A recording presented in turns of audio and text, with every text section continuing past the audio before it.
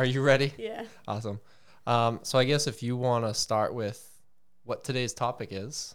Okay. So, originally, thinking breeders versus adopter type of thing, rescues, but I think it should be more of a adopt or shop responsibly type of conversation. And then we'll talk about, the good and the bad versus for each one. Yeah. Yeah. I myself have only gone through a breeder, although like family pets we've rescued. So I don't have much input there, but I am happy to learn. I know I'm going to learn a lot today. So I guess we should probably start with just a few definitions, just so like we're on this, you and I are on the same page, and anyone watching, is on the same page. We just want to be like very precise and accurate with how we word things.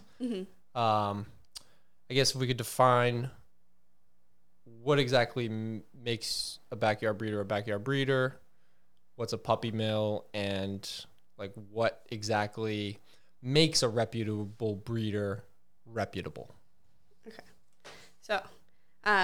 So starting with breeders, good being someone who kind of, does their research on their breed, does the health testing required for the breed standard, participates in their breed's events. We'll get into that more. And then breeding for health and betterment of the breed. Bad breeders, puppy mills, and backyard breeders. Puppy mills being someone who solely just breeds and breeds and breeds and breeds for the purpose of having puppies, regardless of health and temperament and, mental stability. Backyard breeders can be someone as easy as accidental litter, or someone who just wants to breed their dog because they like their dog, or just to have a litter, make some money. That's usually the end result for those guys, is the money is what they want. Is that the same with the puppy mills? Yeah. Typically? Oh, yeah. All about the money. It's just larger scale. Larger scale, yep. And usually poorer. Much worse conditions. Yeah. Rescues, making sure the good being trying to place the dog in an appropriate home, making sure the dog's healthy enough to be adopted or set up for success if it's going to a home with health conditions. And that's probably not even just limited to like physical health. I imagine like there's a whole mental health aspect of that. And then bad rescues, the ones that typically only have puppies, work with puppy mills. That's a thing. Interesting. Adopts at higher rates with very little veterinary care into it, or even just standard care, honestly. They're just trying to adopt as fast as they can to get more dogs in and be able to adopt them out. Just kind of like a puppy mill, but rescue version. Yeah, it's weird. Yeah. Because, like, to me, if you're going to do something with dogs, it's like, do it for the good reasons. Do it, like, if I'm going to start a rescue, it's because I want it to be, like, the best rescue. I could never imagine, like, being in cahoots with a puppy mill. That's just, that's crazy. Yeah, and it's, those are the red flags if they constantly have puppies and not much else. And it's a red flag. Is that like basically almost like laundering money? Like it's laundering dogs, pretty much. Kind of like. Pretty much, and bad rescues and puppy mills kind of work together, kind of hand in hand sometimes. So you gotta be careful. But we can start going into in-depth stuff for each one if you want, for each category, and then we can talk about versus who versus who versus or. Yeah. So I'd like to just clarify for me real quick that it's totally a adopt or shop. Just do it responsibly. Yeah, don't support someone, and we'll get into the the signs to look for, but if you see these signs, don't support it, you know. Quick question on that. Is there a moral difference, do you think, between puppy mills and backyard breeding? Not really, honestly. I mean, Is it all they think they have, backyard breeders are thinking they're doing the right thing or they want to be doing the right thing, but in the end, they're not. They're just contributing to, shelters, the overpopulation of breeds, strays, stuff like that. right? Would you say they're both immoral? They're both obviously bad for. They're bad, yes, but there's always the steps they can do to become better. Obviously, if you're first starting out breeding dogs and you know nothing, and then you learn along the way, you can become better. Right. There's always a chance to become better. Puppy mills, usually not, but backyard breeders, they can take the steps to become better. Yeah, so someone, I guess, who's like not super greedy, not trying to do it for money, but they're just like, they're learning. It's like their first couple litters. Yeah. They're figuring it out. Yeah. Okay. So you're not necessarily an evil person just because you. Exactly. You're not evil, but you're not great. Are you evil if you are running a puppy mill? Yes. Yes. Yeah. No. Yeah. All the things that go wrong. And some of the questions I ask like that are like not necessarily because I challenge your view, but I want to play like devil's advocate a little, like, so, you know what I mean? I would agree. I'm not asking that because I don't agree. Yeah. I just want to make sure that don't hate me. So I guess if we go into some of the details on those three, I don't know what to call them. Those three methods of obtaining a puppy. Yeah. That's what it is. Yeah. So wherever, I guess, do you want to start with reputable breeder or? Yeah, I'll start with reputable breeders. So typically, like I was mentioning before, they'll do the health testing recommended by the breed standard. So each breed has their own standard of health testing, not just a vet appointment, not just Embark or Wisdom panel. There's a whole bunch of just like DNA tests. It's like full-on comprehensive testing for specific things by a board-certified veterinarian who has gone through years specifically studying that field.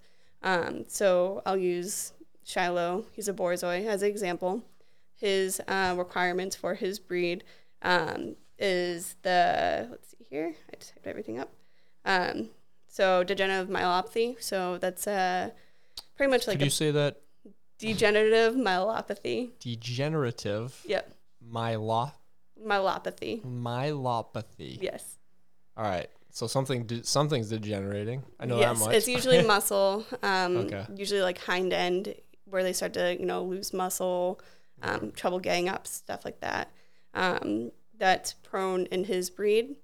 Having their thyroids done every year. And sorry to interrupt you. So that's something Shiloh was tested as a puppy.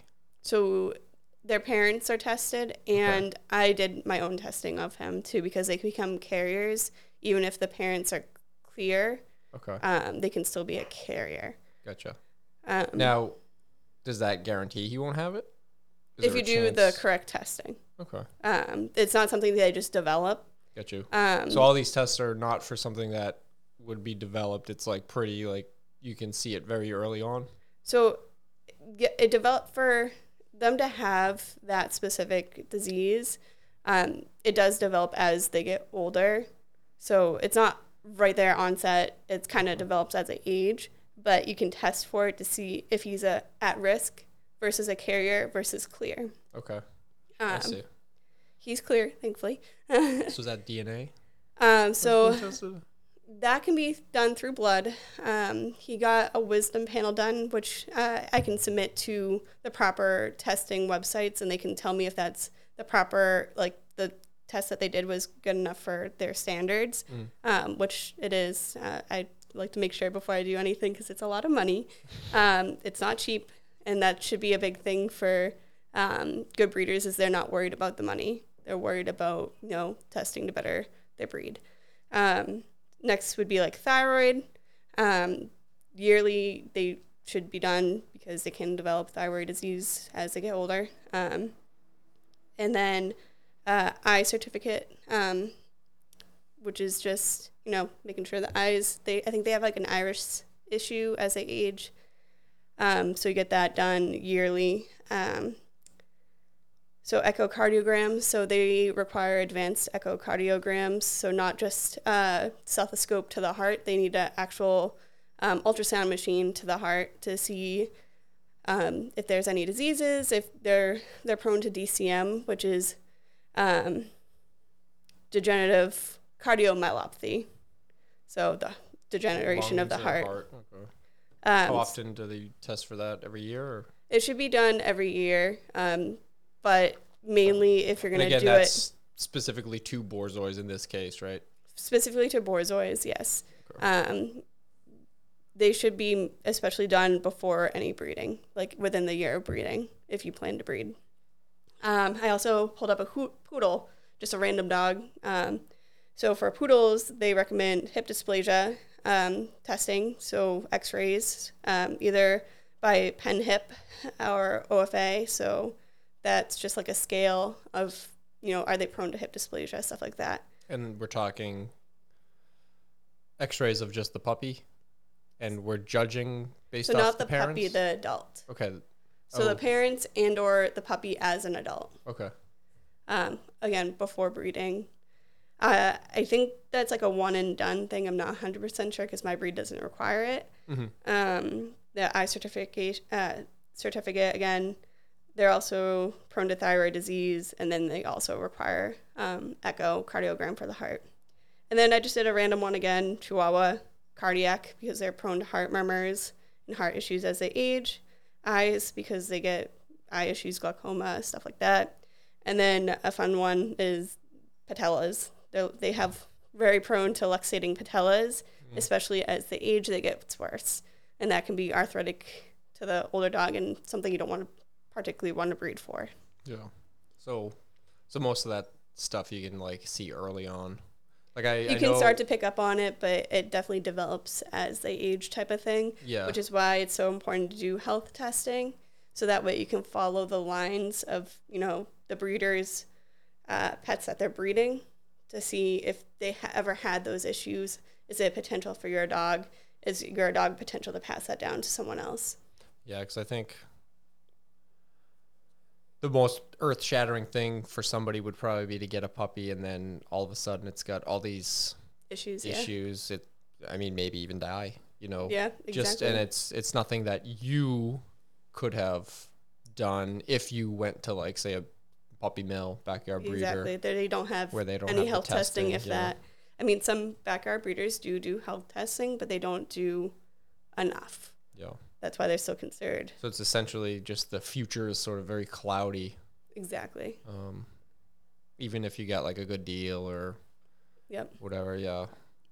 A good way to figure out which health testing is needed for your breed, you can go to the AKC website, and you can search each individual breed and what they require, or it'll tell you to go to your breed's parent club, so dog club, so Borzoi Club of America is a one for Borzois, and they'll tell you, American Border Collie Association, yeah. They'll tell you what's recommended for health testing usually. You can also go to the OFA website. They have also a recommendation for per breed. Now, hearing all this, already I personally, but just thinking in the mindset, it's like, okay, I'm hearing this. Maybe this is the first time I'm hearing it. It's a lot to take in. Yeah, what, and I'm if I'm someone who is just like looking at dogs on Craigslist or whatever, maybe this gets me thinking, maybe I should. How do I go about finding a breeder that I can, Yeah. Breeders don't typically trust. Post on Craigslist. That's a good one. Right. Yeah. Good breeders don't typically post on there, but usually... If I don't know I don't know what I'm doing, I'm trying to find a puppy. Oh, I think this place at the South Shore Plaza looks cute. I walked in, I saw a bunch of dogs. They were really cute in the little behind the Tanks. glass windows. Yeah, the fish tanks. Yeah. So, what would you tell someone like that? Like, how can they obtain that information to where they They can find a good breeder. yeah can find a good breeder? So all pet stores and malls are puppy mill puppies. Sorry to break it to everybody, but they are puppy mill puppies. And if they say otherwise, they're very fraudulent. Don't believe it.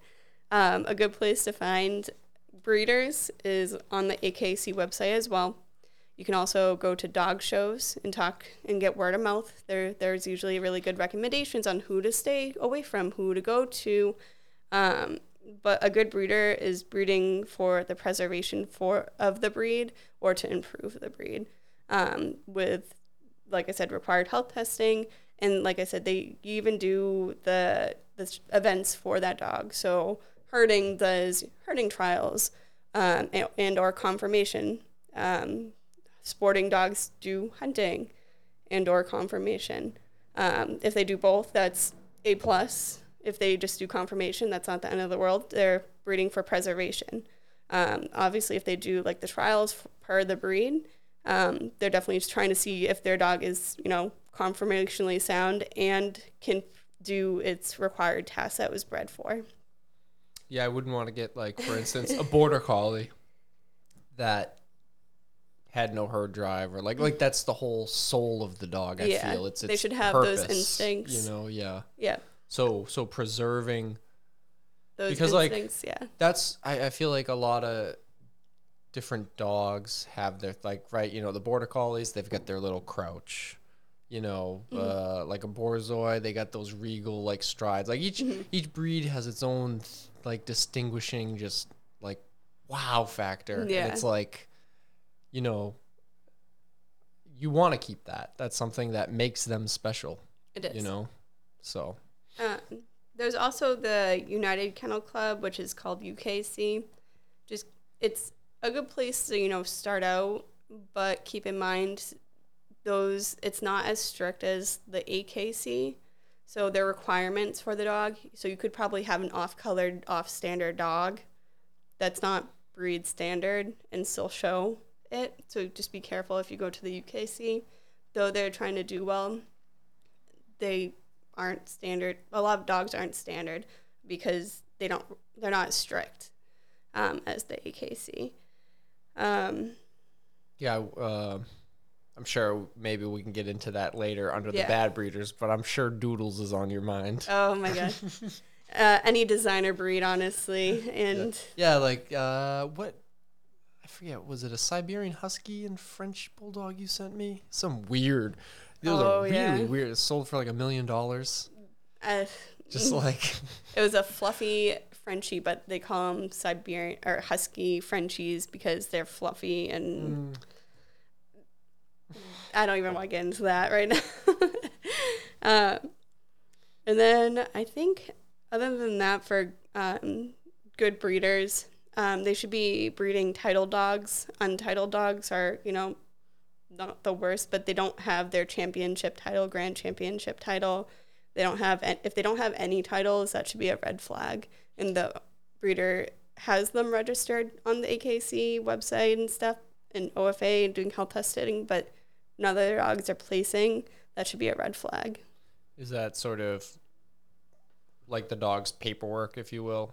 Like their the points they've gotten, their championships from the dog shows, that's sort of their paperwork saying like, hey, look, they have I've this maintained title. At least the minimum. So you want to see a championship title or some type of title given the breed, because each breed has different titles if they're not just doing conformation. So again, if they do field events and stuff like that. So coursing, lure coursing is a big one. There's a bunch of coursing events like Fast Cat or LGRA is a long coursing. So yeah, the Fast Cat. I'm not very familiar with it other than I've heard it mentioned. There's a dog, Neva, Siberian Husky, that goes to the dog park. She's actually the owner, Ashley. She's the woman that brought me to the sled dog race. And she does Fast Cat, and you know, I had to Google. I'm like, what the hell is that? I had to Google it. It's like the lure, and it's on. But just so cool, like it is really cool to watch. Letting the dogs do what they're, bred to do. Yeah. It's beautiful. And then from there, the adoption application, or not adoption, but purchasing application, a good breeder will have a contract. So they will have a contract to discuss if you cannot keep the dog, discussing if you can show or not, if you get, full registration versus, want a pet quality pet. Good breeders should be able to distinguish their faults within their own line. So they should be able to tell you if you're looking for a show quality dog versus, more of a home pet type of dog within their own breeding standard. They'll ask you about your lifestyle, your jobs, how long, the puppy will be alone for or the dog will be alone for. They're in it to pretty much make sure, that dog's probably going to be with you for the rest of your life type of situation. Most good breeders will never let their dogs go to a shelter. They'll either find a way to get the dog back or find placement for that dog. Mm-hmm. And that's why good reputable breeders don't contribute to the overpopulation of pets. They'll either have a spay-neuter contract with you depending on the breed and, the age versus, again, showing you can't alter your pet. So it depends. Yeah, it's funny. All those good things you mentioned, just like when I'm running them through my head, it's like I'm checking them off, just thinking about the breeder that I purchased Banjo and Bailey from. It's like, yep, okay, yeah, all right, good. I feel comfortable and confident now, I guess I could talk real quick about my quick experience getting them. Yeah.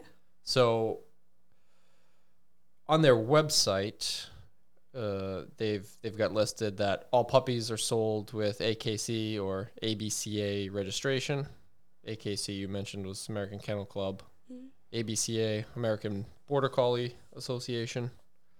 So they're registered, which was a huge check, right? The real important thing, and especially because I watch a double Merle Australian Shepherd, for those listening that aren't familiar with that, well, you'll probably be able to describe that better than I can. If you want to describe the Merle on Merle. Yeah, so it's considered like a high white gene, so mostly white dogs with like very little Merle in it. They can have a lot of eye issues, ear issues, heart issues. It's considered almost like a deadly gene almost, and should be a red flag if you see the word double Merle, exotic, teacup, anything like that. Those should be red flags. Yeah. So he's blind, and Jane, his owner, absolutely just wants to like find the breeder and kill him. But I mean, there's no finding that. And so obviously, I think most people, and this is me talking out of inexperience, so you can correct me if I'm wrong. People that, or sorry, let me clarify.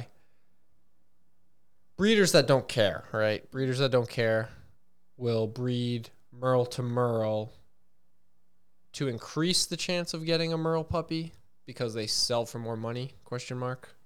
I believe so. I don't know the whole That's what I'd imagine. Genetics of Merle, but yeah. And then I think I read online on Wikipedia. I think there's a 1 in 4 chance that a Merle to Merle bred dog will get that gene, the double Merle gene. So it's like if you consciously breed Merle to Merle, that just seems like, again, red flag. Yeah, it's like, oh my god. So like most likely a backyard breeder. Yeah, so I'm mentioning all this in preface to on the breeder that I got my border collies from. Shout out to Plum Hollow Border Collies. We always do our best to get you the puppy of your dreams. However, Please note that we can never guarantee you a puppy of a specific coat or eye color. Everybody wants the blue eye, one brown eye, you know. We strictly breed for optimal health, temperament, and therefore have little to no control over the appearance of our puppies. And that just speaks volumes to me about somebody who like really just cares about, like you mentioned, bettering the breed, continuing the breed, you know, not caring about whether it's got crazy eyes, crazy cool colors, whatever can make them a quick buck. Yeah, it's like they just seem to just care about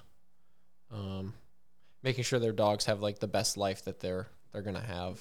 So to me, supporting them was like a big, I guess, no-brainer. Like it was very easy. I was very comfortable when I got Bailey. So if you remember, I was working at BU. I knew somebody, well, working at BU, but not for BU, just to clarify. And somebody who worked for BU, so my client, knew Plum Hollow Border Collies.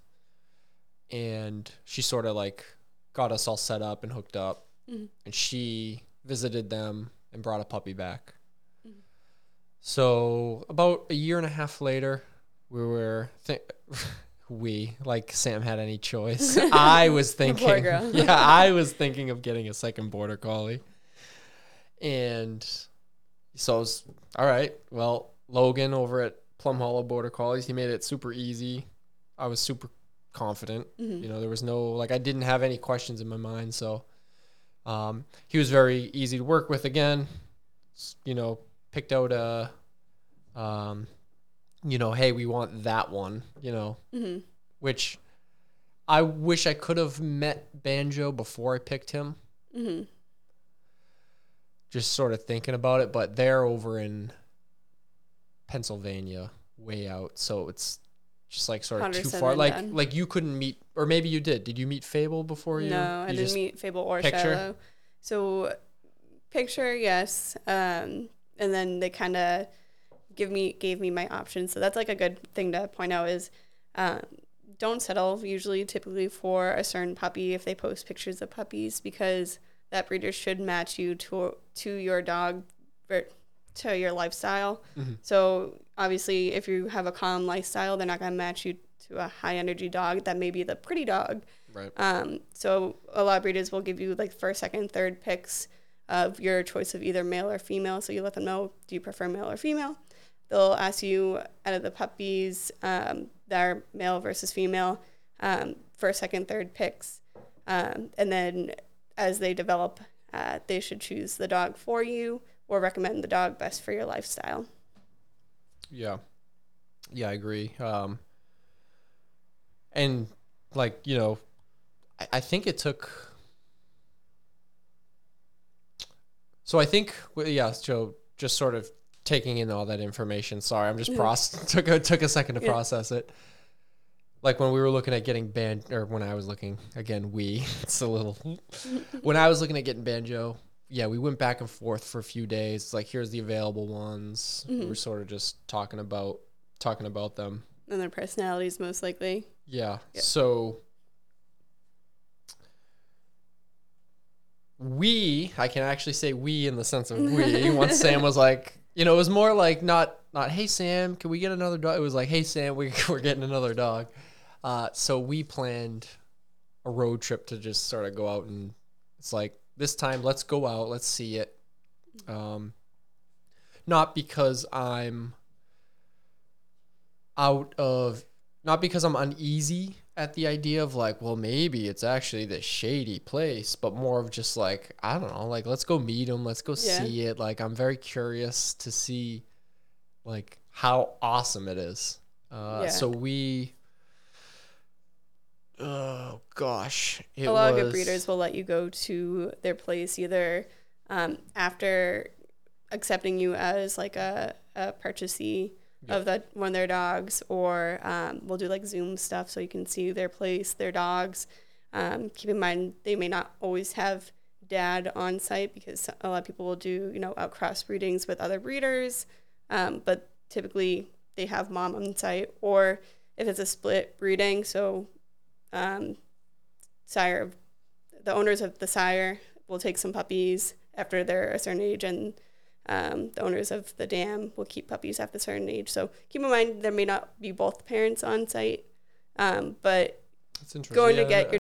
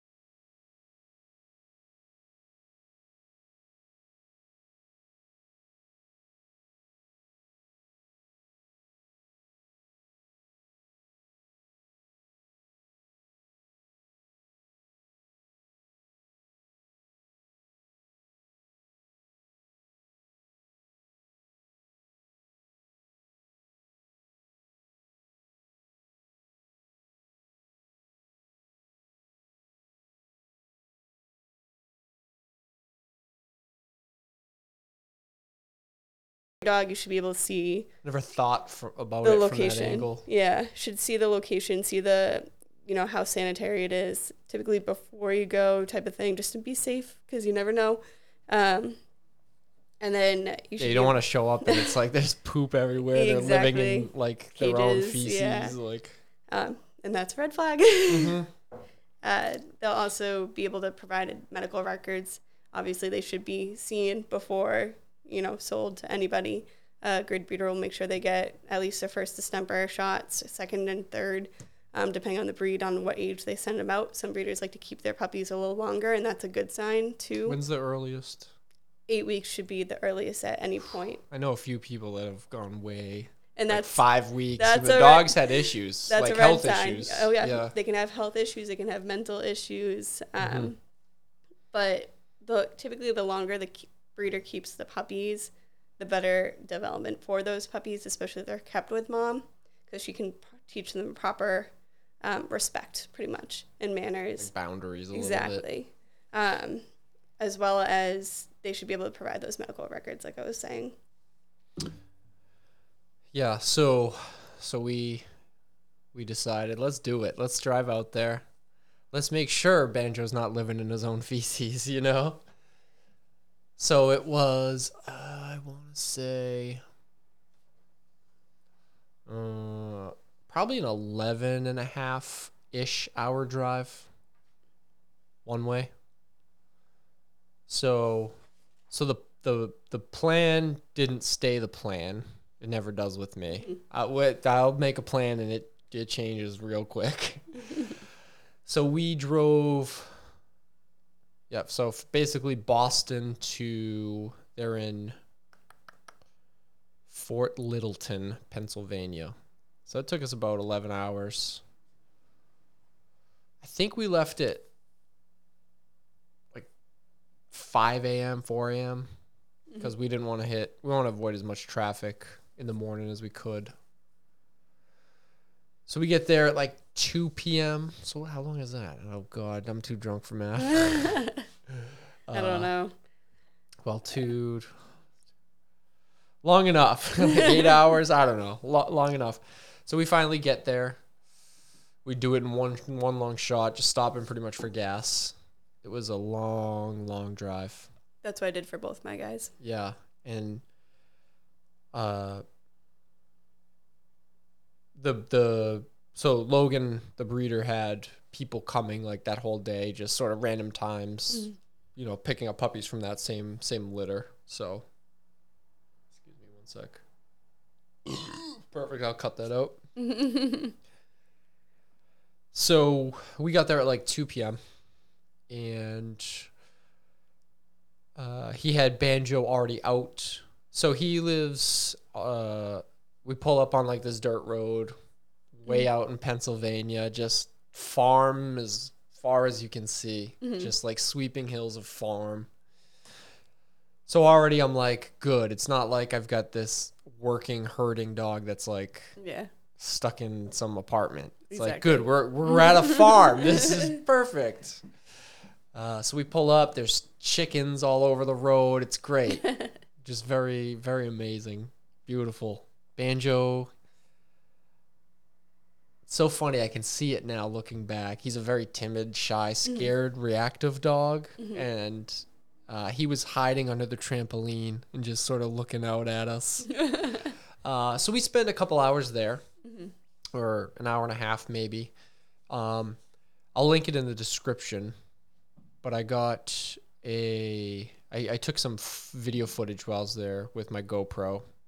Unfortunately, it wasn't one of these cameras. I didn't have one of these cameras at the time. Just had the GoPro. But I got some footage of like the farm and just sort of So Bailey, we brought Bailey. Bailey got to see her dad, which was cool. Unfortunately, her mother passed away, so she didn't get to see mom.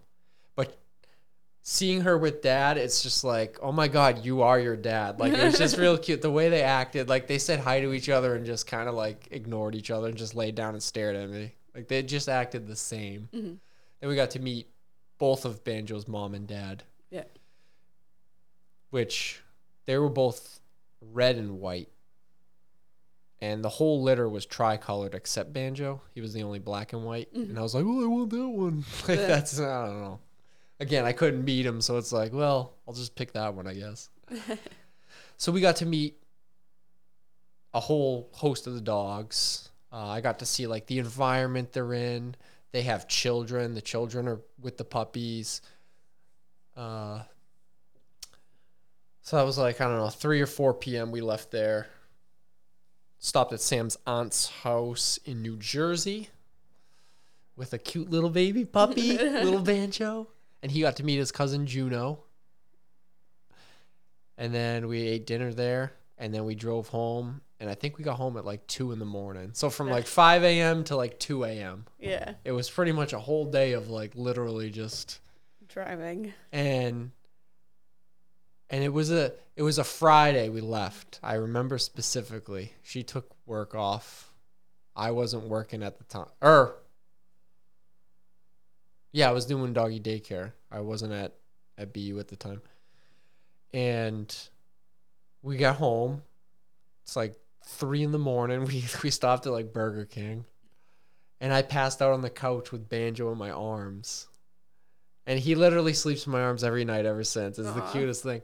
But the next morning, it's just like, you know, I'm up at 6 a.m. just like, oh my, I got up. Like, you know, sleep wasn't happening. It was like Christmas all over again as a kid. So I was just like one of the best days. I don't know. I just love it. So it was good. No, I guess it was very reassuring going there, checking it out, knowing that, okay, Bailey came from a great place and Banjo came from a great place. I supported somebody who loves their dogs as much as I do.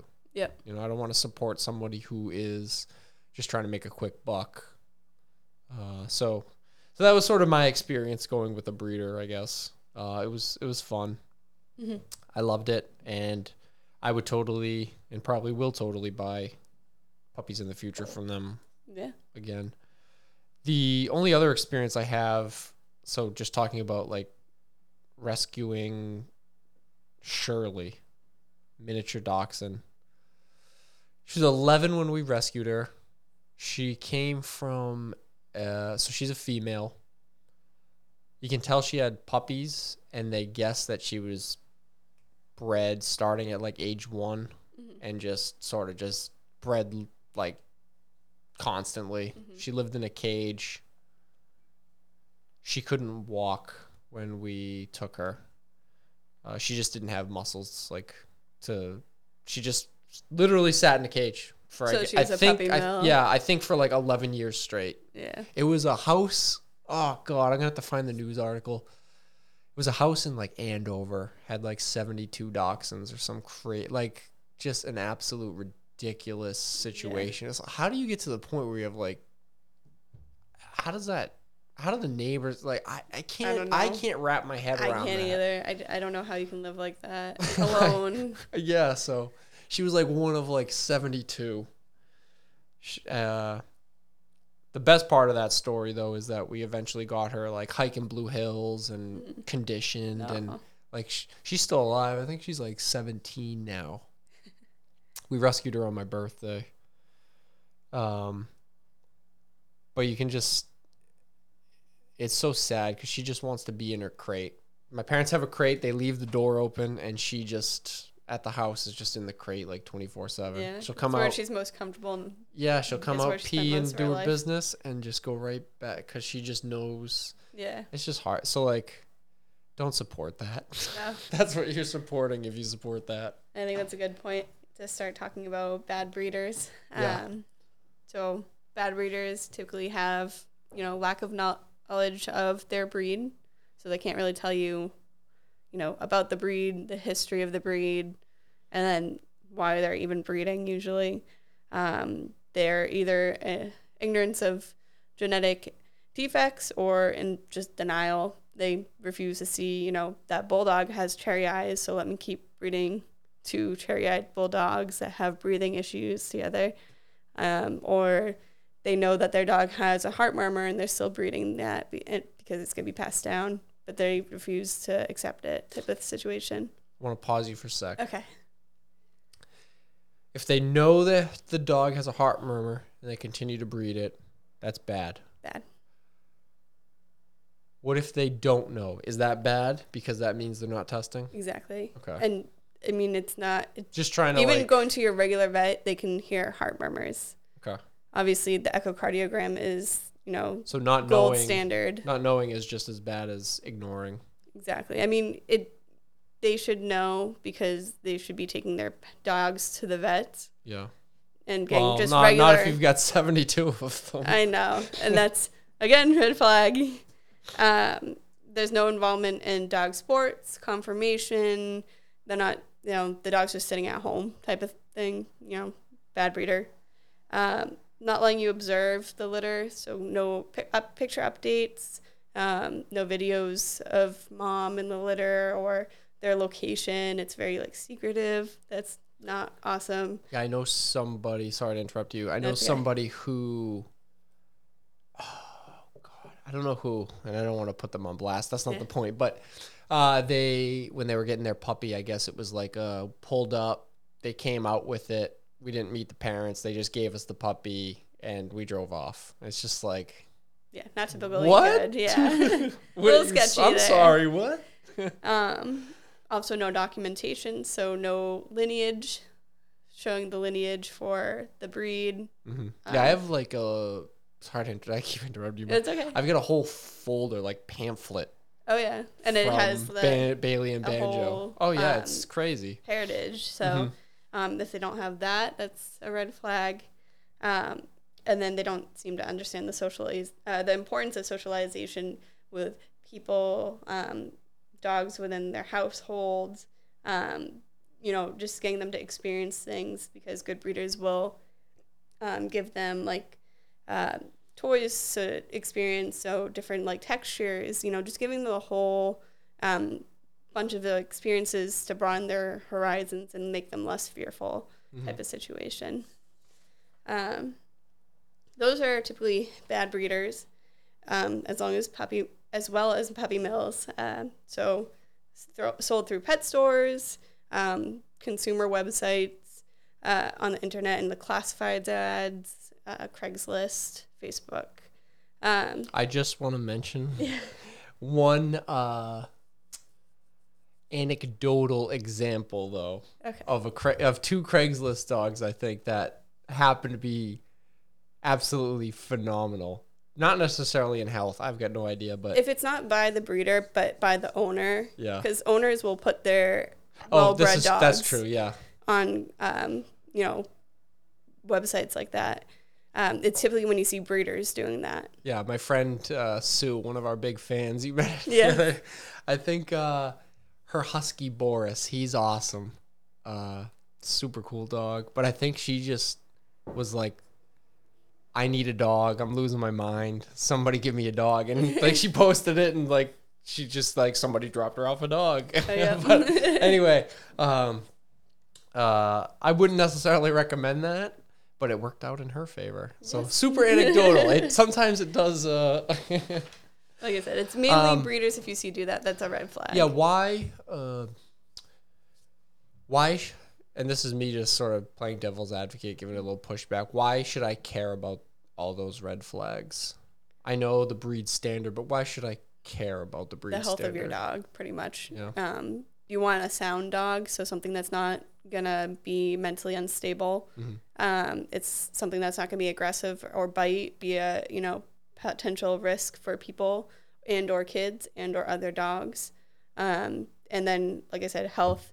Longevity of the dog. You want to live with that dog hopefully for the rest of its long life. You don't want to cut it short due to genetic defects, health concerns. So it sounds like basically the reason I should care about all those red flags is because I want a dog that is mentally and physically sound. Well, yes. Yeah. Yep. Okay. Just again, because I know a lot.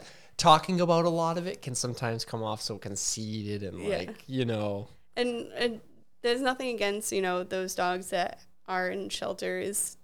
They're in the shelters typically for a reason, or they're dumped, or they're, people can't handle them because they're getting things that they're just buying from a puppy mill or a backyard breeder because it's a cool breed.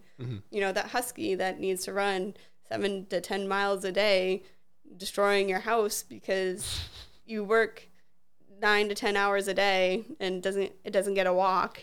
Hey, I have or gets a mile walk. have one of those. His name's Odin. And he's a good boy though. Because he gets his exercise when he does get his exercise. Yeah. I started taking him Monday through Friday because I was just like, let me just take him Monday through Friday. When I don't watch him, he was luckily not super. He was respectfully destructive. He would destroy a cardboard box, but not the couch. And then for puppy mills and backyard breeders, you typically see them have multiple different breeds. So usually multiple small breeds or multiple large breeds or a mix of both. And they're all selling them. They all have puppies all year round. Good breeders won't have puppies all year round. Typically, there's a wait. Like a wait, yeah. Yep. That's and one thing I had they to have do. A couple months, too. It wasn't even years. Good breeders will have years. Some won't even keep wait lists because there's so many people in demand for their dogs, and they're not going to just hold out because there are gaslighting people who are like, I want this puppy, talks for days, weeks, and then doesn't do anything. Ghost them. Yeah. The breeder will be out of state and won't give you an interstate health certificate, meaning it won't, take the dog to the vet to get a health certificate. That should be a red flag. Interstate health certificate. So as long as they go to the vet and have vet records, they can usually get an interstate health certificate. Talk about the puppy? Yes, for bad breeders. Bad breeders won't give you one of those or provide medical records to show that they're healthy for travel. Gotcha. And then they won't screen you for if a dog is a good fit, because not everyone is a good fit for a dog. Dogs are a luxury. They're not something that we deserve. And I think that's like a big thing. And if they just let you be like, this puppy's 2 weeks old, let me buy it, that's typically a bad breeder, puppy mill, backyard breeder. And then once of age, it goes to you. But if you don't let the puppy develop it to see its personality, see if it fits your lifestyle, it's typically a backyard breeder or puppy mill. And pretty much just moving them as quick as possible to get more room in for more dogs. It's typically a bad breeder. I think that's it from my...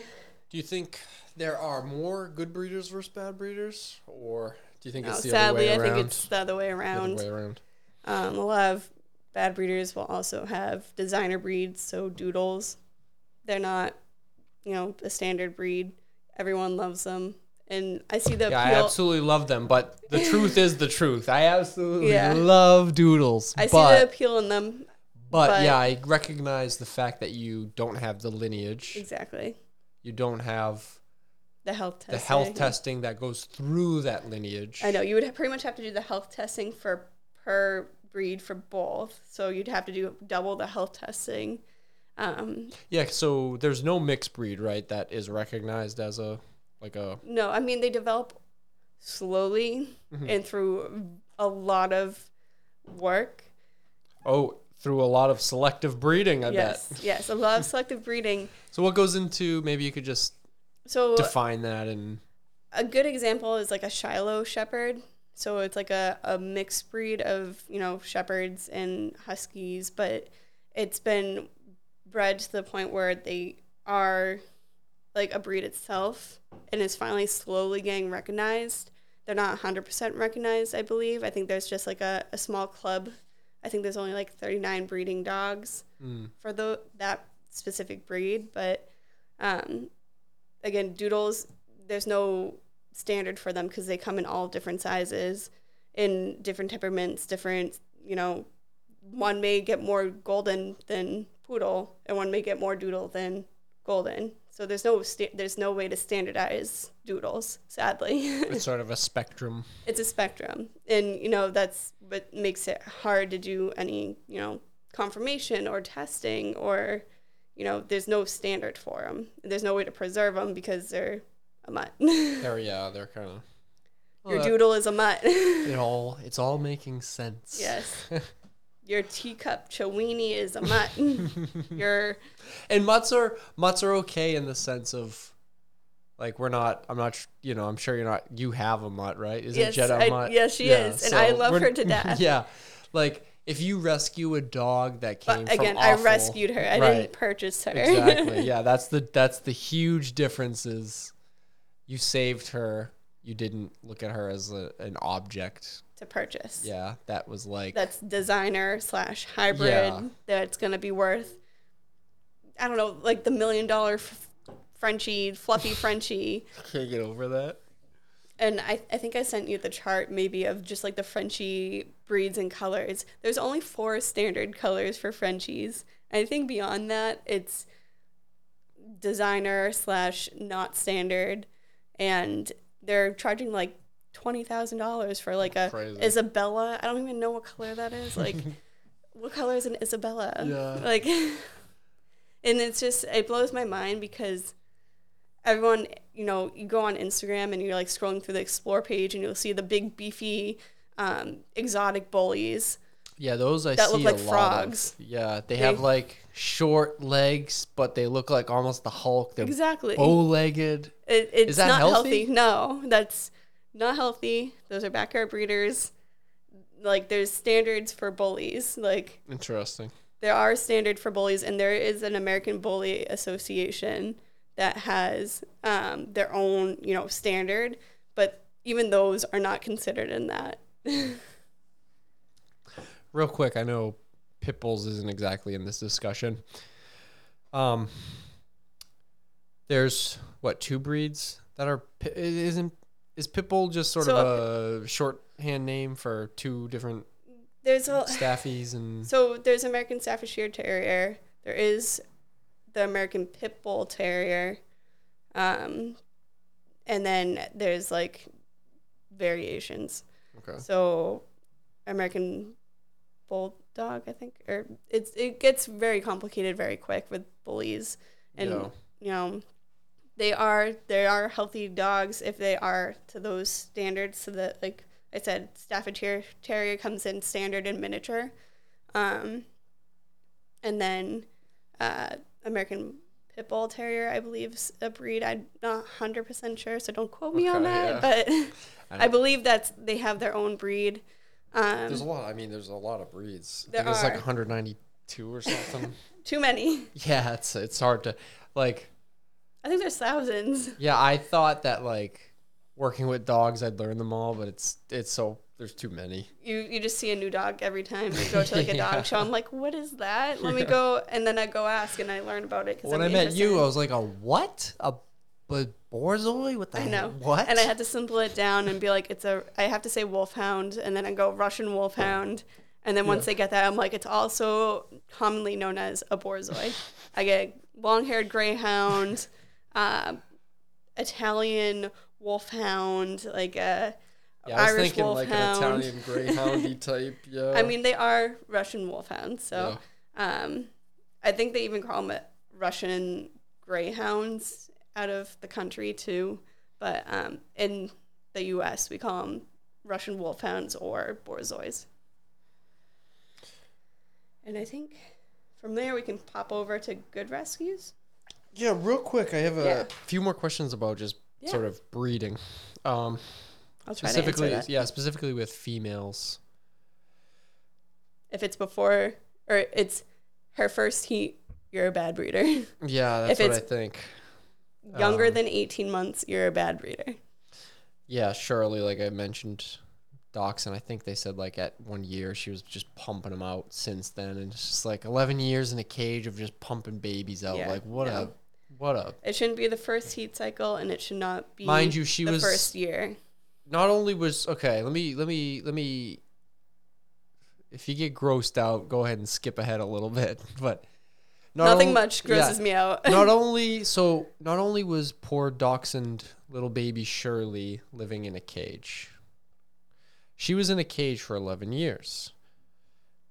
All the while pumping out babies. All the while living on top of another dog, but under other dogs because the crates are stacked. They're peeing and pooping on her. Like, and vice versa. It's a disgusting environment. Yeah. And just have to mention that because it's just like, it is really bad. It is. Some of those puppy mills. And that type of environment itself can cause health issues that can be permanent. Yeah. Like the ammonia buildup is probably horrible, and that can cause blindness. Like, yeah, just all that toxins that they're just literally living. Like, can you imagine living it? Ugh. No. So she was bred real early on and just pumping them out. I want to say, talking to, again, Plum Hollow Border Collies, I want to say, like, he mentioned between 2 to 6 or 2 to 8, somewhere in that range is where he'll, like, breed his females. Mm-hmm. So when is it safe to start breeding a female? When should you stop and retire a female? Is there a different timeline for males? So females, I typically say anything after 18 months is a good time after doing all the proper testing and, if you're doing, the proper stuff, titling your dog. Is that going to be a second heat after? It could be a second or third. It depends on the breed. Some breeds go once a year, some go 6 months. So it depends on the dog. But typically, I personally don't like seeing dogs bred before the age of 2, just because they're young and, they're not going to mainly show health issues that young. Should not hopefully so that'll show. Go for the males as well. Then you wouldn't want a 2-year-old male partnering with like a 6-year-old female. No, unless he's passed all his testing and has titles. Then you can say maybe. Some people will collect semen and freeze it. And hey, we do that too as people. So, this is people doing it again. Yeah. So I guess it's not dogs freezing it. Never mind. I gotta stop drinking. So people will do that and hold on to it and see how the dog progresses, and then from there use it too. It's wild to just. Typically for females, I don't like them seeing bred after the age of 6 to 8. Typically, it depends on the breed again. Some breeds mature faster and some breeds mature slower. And then I assume there's a danger to breeding after that point to the female, maybe? Yeah, it just more complications, harder births. They're older. Not as much energy or. Might not be able to sort of keep the puppies, you start seeing a lot of health issues, complications. The risk of complications go up as they get older. That makes sense. May need a C-section to worrying about that type of stuff. For males, they can pretty much breed almost their whole life. As long as they're healthy, pretty much. As long as they're healthy. If you start seeing, health issues further down the line, you may want to take that male out of breeding and,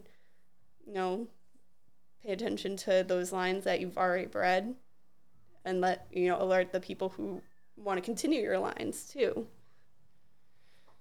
So those are... Oh, yeah, that is something sort of I didn't mention, actually. Yeah, so you mentioned it earlier, and it's something that, again, I checked off on my checklist of like, yep, when I bought Banjo and Bailey, I had two options. So I could get them, I forget the terminology.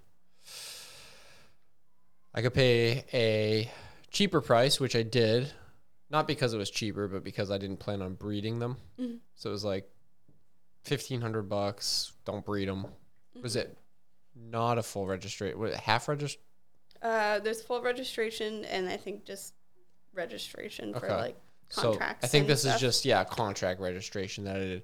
And for more money, it's like you can, get a fully registered dog that and you get breeding rights. Yeah. So that was something to consider and to talk about. And that's also something you should talk to a breeder about. You shouldn't just buy a dog and then plan to breed it without talking to the breeder, because that's their lineage. Yep. And some breeders are not okay with that. Yeah. So for me, it was a quick nope, don't plan on breeding. Yep. I'm just, for me, I just want to sort of get me a puppy and enjoy it. Good breeders will have like a spay-neuter contract too, depending on what they believe. Some breeders are like, don't spay neuter until the age of 2, and that's for large breeds. That's okay because they're still developing. They're slower to develop. Small breeds, they say age of 1.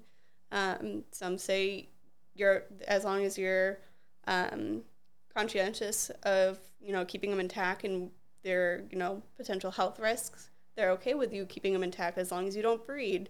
But if you keep them intact, you gotta keep in mind of those health risks can be life or death for the female typically, and then a lot of at-risk stuff for the male. So if you don't plan on breeding, I would spay neuter, depending on the breed at the appropriate age. Yeah, you mentioned last time some of the, I think like mammary cancer. Yep, mammary cancer, and then pyometra is a big one. That's life or death. Yep. Yeah. Males, what is their? Prostate cancer and large testicle cancer, stuff like that. How many litters can you expect to have at a reasonable, respectful level where you're not overbreeding the dog? So I personally believe in giving the female like a year off, and in that year off, you should be doing stuff with your female, trying to better again the breed. I don't personally like back-to-back breeding because it doesn't give the dog time to recover. There is some signs that it could be healthier that way. It's just, I think it's also a matter of opinion of certain vets. Every vet will tell you something different because it's a subjective matter of opinion and in research on their own. So it just really depends. I personally am against back-to-back breedings. That makes sense. And I imagine there's got to be... So when we first got Shirley, she would... I don't know if this is actually what happened, but I associate in my head. She had all these stuffed toys, and I swear she thought they were her baby. She would take all of these toys to her bed. Yep. And she would snuggle them and protect these tiny little T-Rex, little plush, squeaky dog toys. That's the thing. They can is go there through psychological false pregnancies where they think, or if they've been breeding, and they feel the extra hormones, it can turn them very maternal. Okay. Maternal aggression is a big thing too. If the dog develops aggression after the puppies are born, that's a dog you don't want to breed because that can be passed down to other dogs. Is that aggression towards people? People, other dogs, Just overstimulated, overwhelmed? It's hard. They pretty much just are protective. So they become overprotective, and some of them don't snap out of it after that. So it just really depends, on the dog itself. Oh, yeah. That's easy to understand, I feel, from a human level. I don't have any children, but if I had a children and you took my child away, I would be extremely furious. I can relate, I think, to that. Okay. I if you have a one last question, just and then we can hop over to the rescues. Let's say that I had the full registration for Bailey, and she's turning 4 on her next birthday. Let's say I bred her. She has her first litter. Is she at, other than the fact that she's not fixed, so she might get the mammary cancer and the, what is the other one? Pyometra. Yes. Other than that, from not being fixed, is there any potential medical issues just from the fact that she had a litter, or not that she had a litter, but that she's having a litter? She may need like a C-section if, she's not able to pass them. They can get, I can't remember the word off the top. It starts with a D off the top of my head, where the puppies get stuck. You can get puppies that die and mummify inside there and cause sepsis. So there's a lot of stuff you got to worry about for the female. And that's why good breeders will have a good amount of money set aside for in case of emergency stuff, and be willing to spay that female if she needs to, is not able to, continue breeding. Because some, breeds have issues where they pretty much ruin their ovaries and their reproductive tract because of puppies. That seems just applying human level thinking to that prospect. It's like, that sounds like a really, it's scary. It's meant to scare you, but at the same time, responsible people know what they're prepared for. 6 puppies seems like an overwhelming experience for a female dog. That's like, oof. Wow. My dad used to breed his German Shepherds, and her first litter, she only had 2 puppies. One very large puppy, and I always used to tease him. I'm like, she absorbed the other ones. She ate the other ones, and one very small one.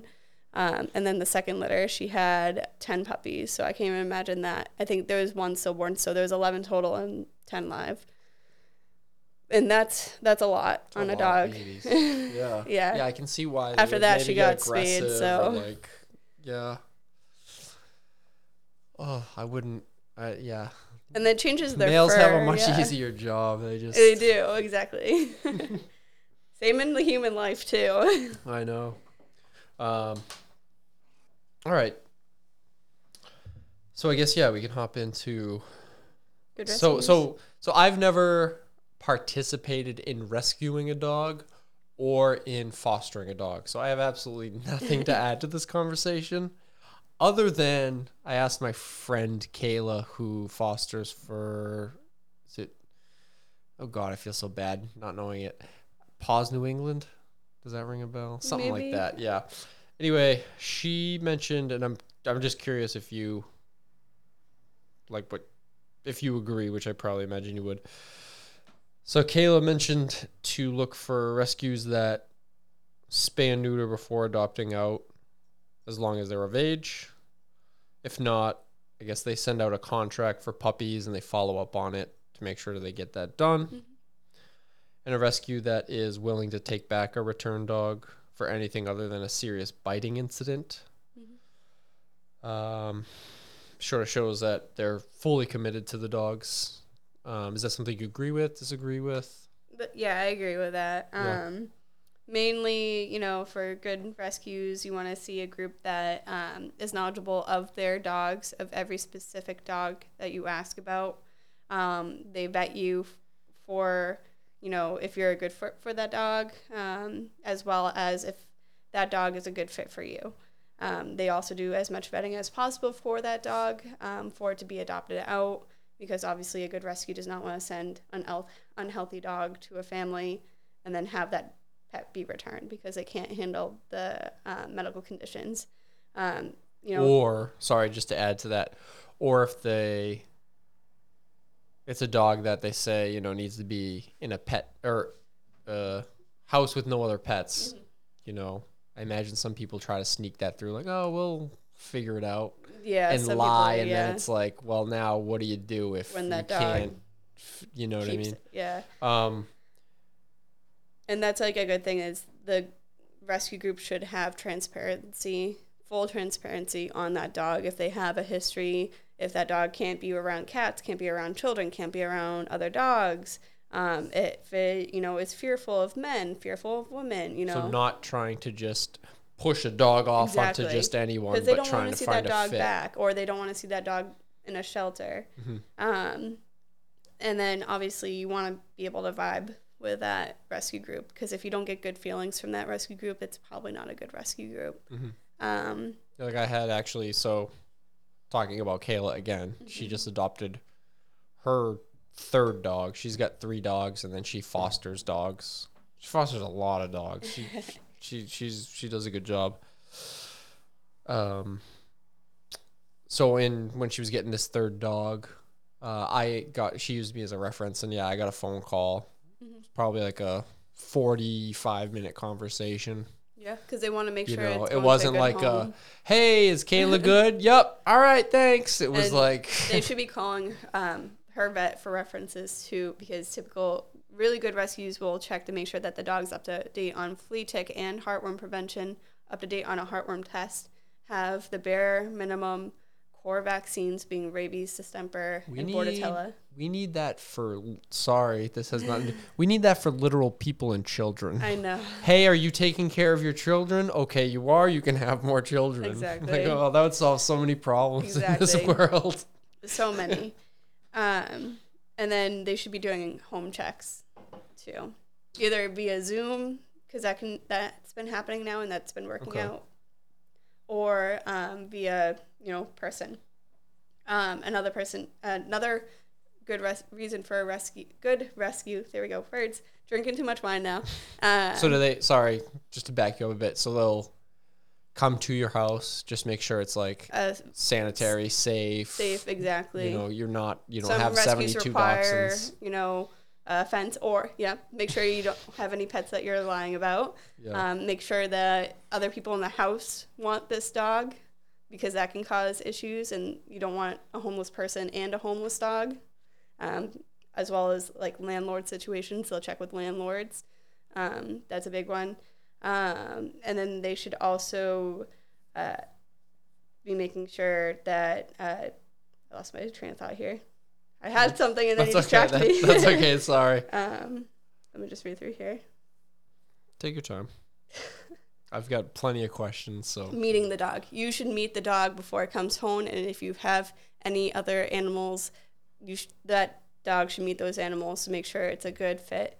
A lot I've personally noticed of rescues will do like a foster adopt.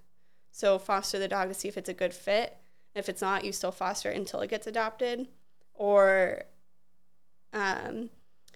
you meet the dog and you bring your dogs, or have the dog come to your home and see how everyone reacts, type of situation.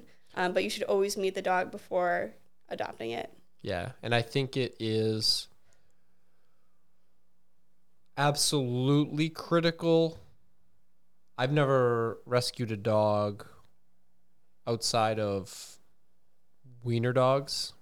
So like they're easy. They're easy to take care of compared to a border collie or other dogs.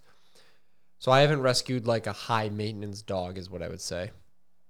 So I would absolutely, just based on like my experience with dogs, I think it's absolutely critical that you would meet a dog you're rescuing, especially if it's not a puppy. And it's a good idea to ask the foster questions as well, because the foster may have a different experience with this dog than the rescue. Yeah. The rescue gets this dog and they get told what they're told, and they do some tests with it to see if it's good with people, other dogs, other cats. And then it goes to the foster home, where that's where it starts to, settle in. Right. And starts to, feel more comfortable in itself. So that's a good person to ask all your questions. If you have any concerns, they can really tell you, if it's going to be a good fit or not. And a lot of times the rescues will leave the foster to make the final decision. The fosters will say, this application's approved. Let me know how the meet and greet goes. And if the meet and greet goes well, the foster will tell the rescue and they'll set everything up for the actual adoption. And if it doesn't go well, the foster will say, I don't think they're a good fit. maybe they can try another dog. Yeah.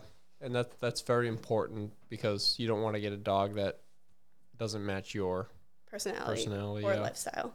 Yeah, so I think it's so critical to meet a rescue because, like you just sort of mentioned, you don't know its history. Know what you're getting. Yeah, like you can roughly gauge, but you don't really know, and exactly that's gonna be something that it's a flip of a is coin. gonna take months. Yeah, I mean it might take and some dogs might take a year. Exactly. Like, the first couple weeks it's so brand new. It's mm-hmm. Getting comfortable. It's learning your routine. Couple months it's getting more comfortable with itself. And even up to a year, that dog is finally, settling and is not afraid that it's just going to be, tossed aside to a new home or anything. Because that dog's probably been through multiple different places to get to the place it is now. And I've heard that the kennel, like again, not working in that or being in that environment, I heard it can be so stressful. Like dogs can get severe. If it comes from a shelter, yeah, it can be pretty scary for that dog. Mm-hmm. Obviously, the one rescue I work with, Pause for Survival, there we go, is where I've gotten all my fosters from, and Jetta as well, which is my rescue. She's my first dog. She's an angel baby, but you've seen her at dog parts. She's a little bit more timid. She's stranger danger type of dog, and I'm totally fine with that. I don't need my dogs going up to strangers who could potentially kidnap them, hurt them. But that is also a fear if she ever, bolted. She never has given me any inclination. But if she did, no one's going to be able to touch her type of situation. Yeah, whereas with a puppy, you don't need to meet them. Like, it's good, mm-hmm. but I don't think it's a necessity. Like, if you're getting a 10-week-old puppy mm-hmm. versus a 4-year-old rescue, mm-hmm. I think it's 100% critical you meet the dog, meet that rescue. But if you meet the puppy, or like Bailey, I didn't meet Bailey till she was like 16 weeks old, I think. Mm-hmm. She was a bit older. And that's totally fine. And it was fine. We're fine. Yeah. Like she doesn't have a life that she's trying to move on from. Yeah. Like everything's new and fresh and good stimuli. It's not an overwhelming sense of stimulus that's just sending her into this. I think I've had 8 fosters so far. I've had, I think a year after I got Jetta, I got my first foster. 2 fosters. I did 2, and I was crazy. At the same time? Yep, I did like a Shar-Pei mix.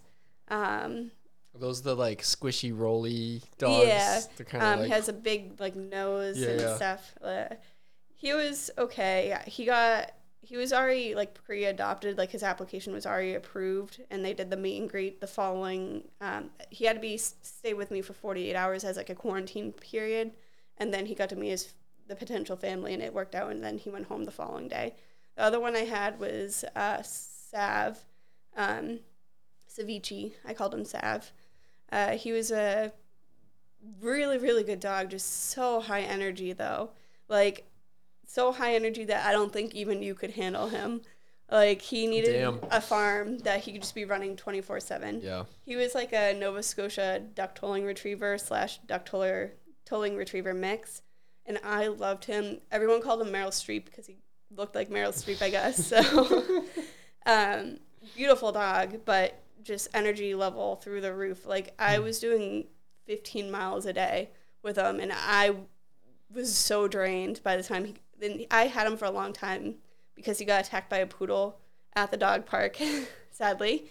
And from there he developed, fear aggression. So it took him longer to find a home. And that could have been something too that he had all along, but that attack may have triggered it. I don't know because I didn't have him that long before he was attacked. And he wasn't, like, wounded or anything, but that dog pummeled him to the ground. Poor baby. Yeah, it's the same one that tries to attack Shiloh every time I go, so.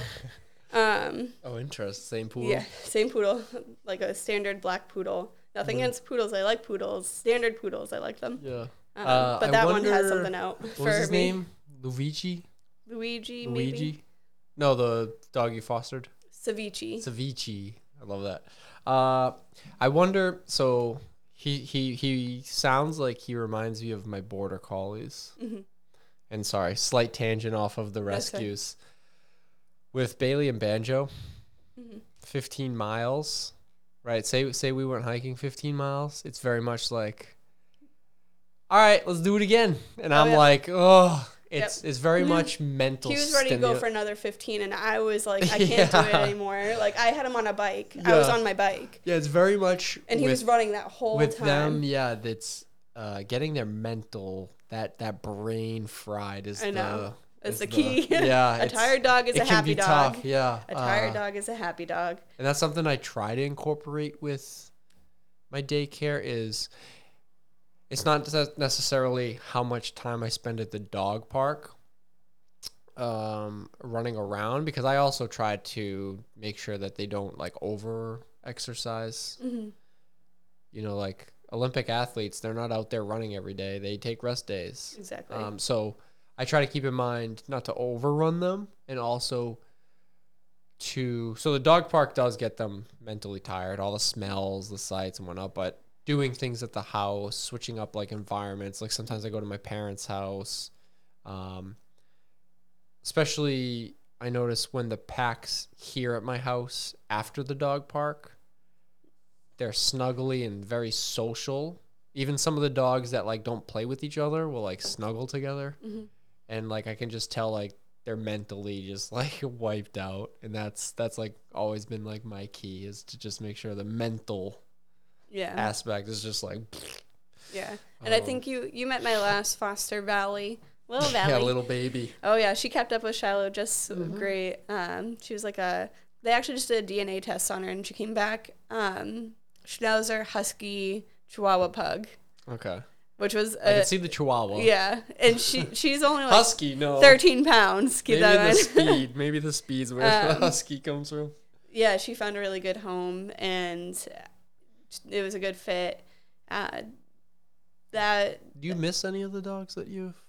So are there any that like specifically you? The one I got before Shiloh, he was a little Chihuahua, and I personally am not a big fan of Chihuahuas because the stereotype yappy little shitbags, spoiled, don't touch the ground ever. They're carried everywhere. I love this woman Anya at the dog park.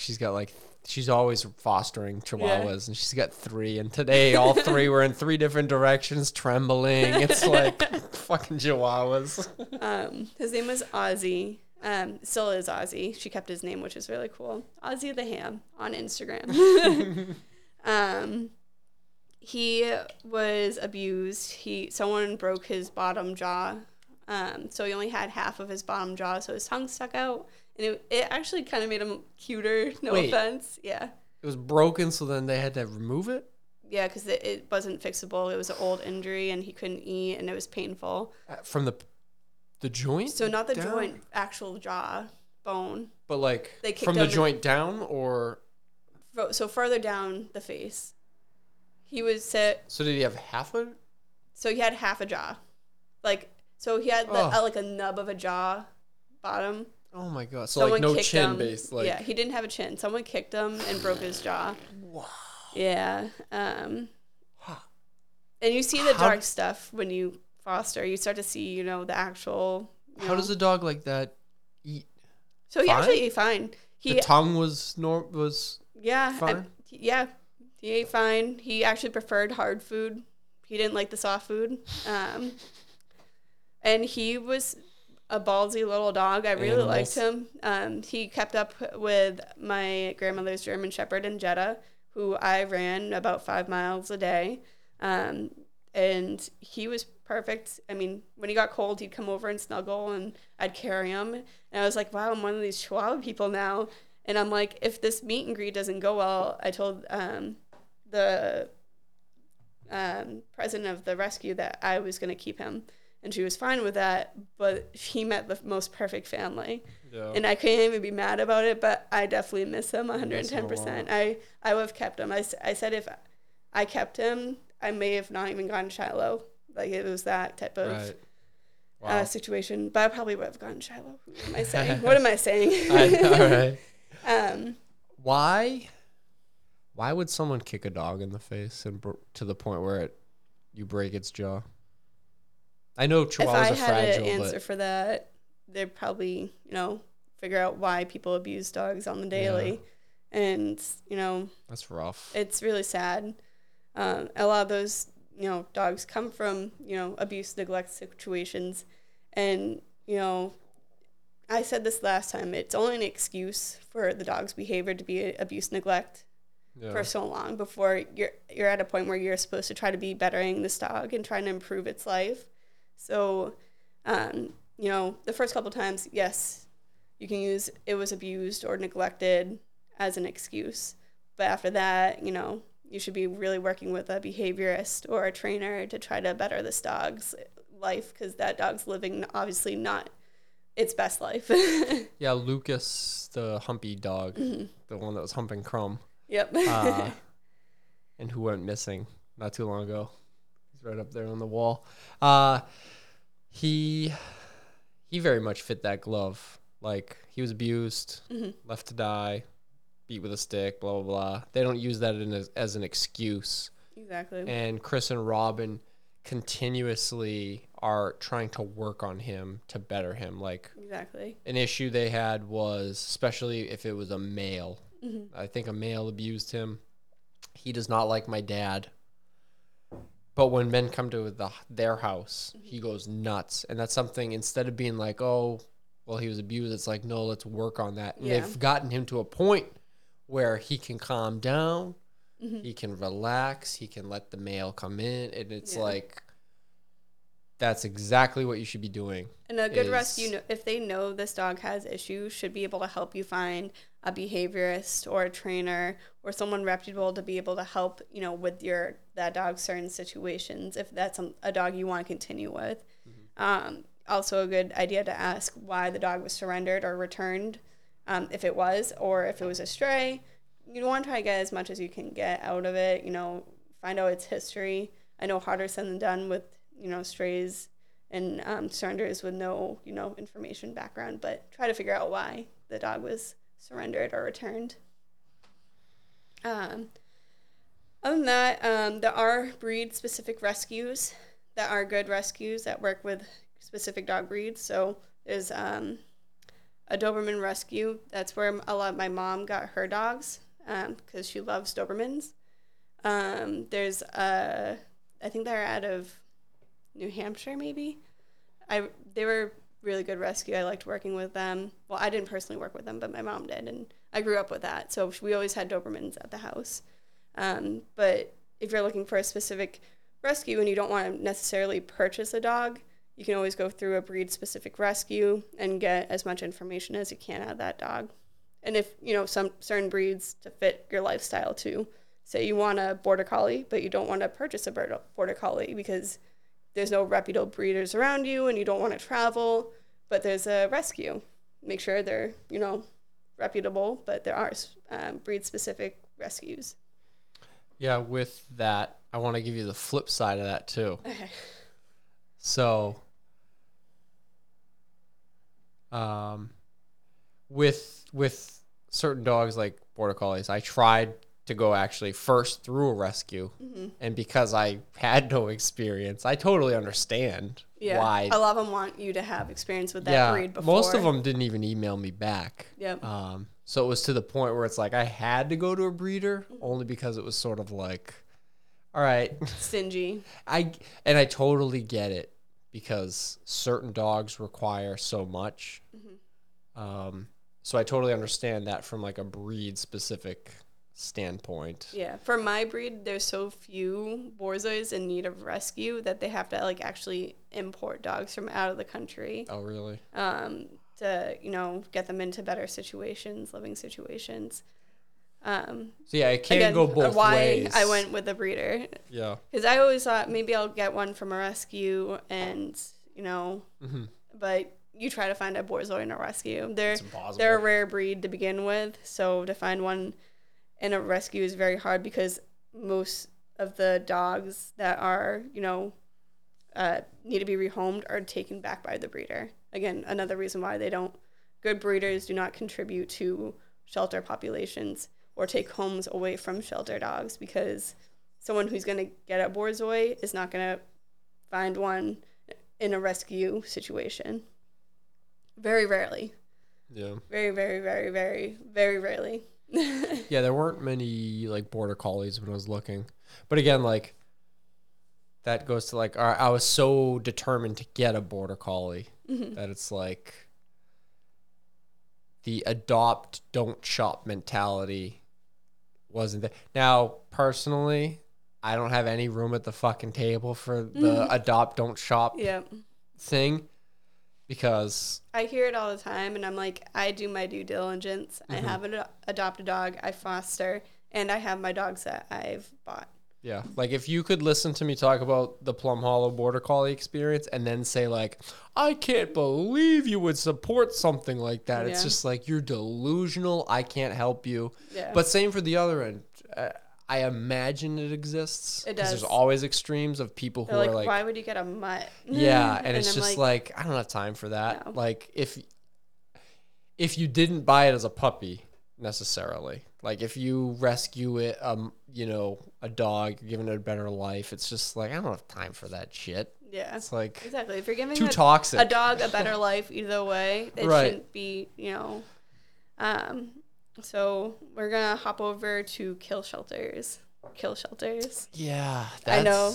So down south, right? Mostly. So I imagine they're there's everywhere. some up It's anywhere municipal government funded shelters. Almost everywhere has them, and they're not bad. I support kill shelters. They're labeled as kill shelters because they have the option to euthanize pets, where privately owned rescues will typically take pets that don't need to be euthanized. Like a hot take right here. It is. I support kill shelters. Whoa. And that's just like a derogatory term given to them. And it's not that they actually are kill shelters. Every single employee is working to either better that pet, get the healthcare it needs, or adopted. However, they can't say no to anybody because they're a municipal shelter. Private shelters can turn anyone away they want. They don't have to take surrenders. They can work on whatever pets they want. They can take pets from other shelters, even kill shelters. So they are not bad. They are not the enemy. So I think the main reason behind that is because, you know, they have the option to humanely euthanize pets that have been there for the longest, have behavioral issues, medical issues that they are not able to, you know, find a home for. And they're making room for more pets that they have to take. Not necessarily that they can't turn away, they have to take those pets. Yeah. Let me give you a little pushback just from an uneducated standpoint. Because I do see a lot of like Facebook posts where someone will post like a dog. Like I'm in a lot of like border collie groups, and it's very rare, but like one came through, was in Texas. Here's this dog, it's in a kill shelter. It's got like 24 hours until it's killed.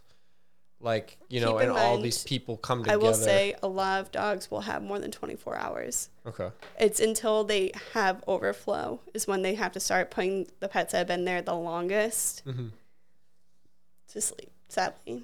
Yeah. I just want to throw that in while you still talk. Yeah, so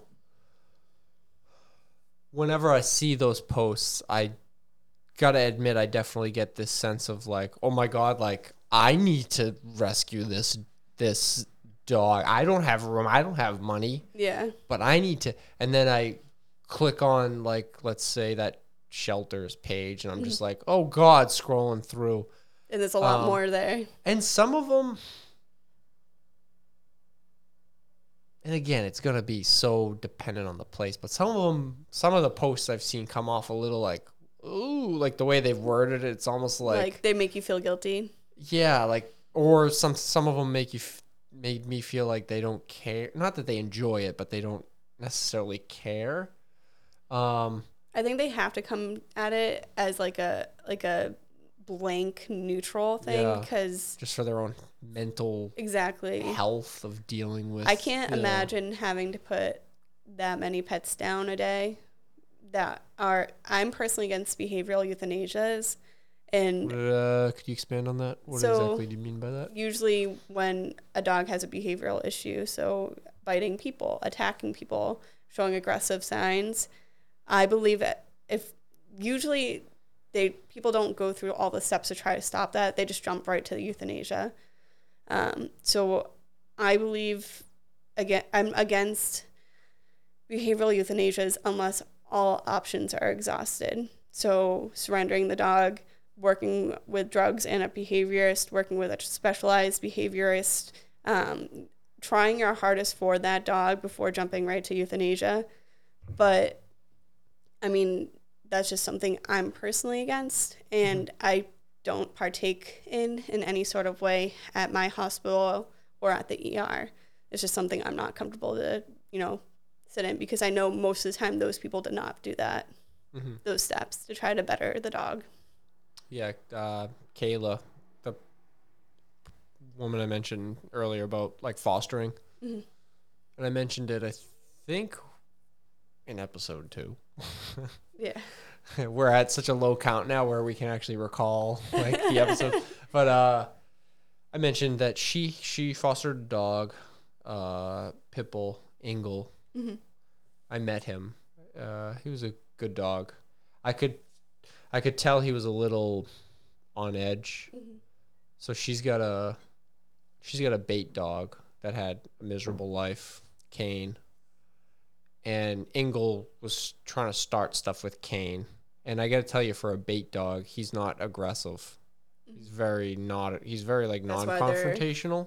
That's why they're bait dogs. Yeah. So the fact that he went, my 2 cents, without going super into detail on all the little things that led me to this mindset, my 2 cents was that Kane. So I went over for a quick photo shoot. She had 3 pitties that she was fostering. I'll send you the link to the it's super cute. And at the time, so she had the 3 babies. She had her dog Kane, who she just rescued, and she had Ingle, who she was fostering. And we went to get like a group photo. And I should have said something. Sorry if you're watching this, Kayla. I should have said something. She had Kane and Ingle on a leash, and I could kind of see a little bit of posturing from Ingle. And he kind of went after Kane. Kane defended himself.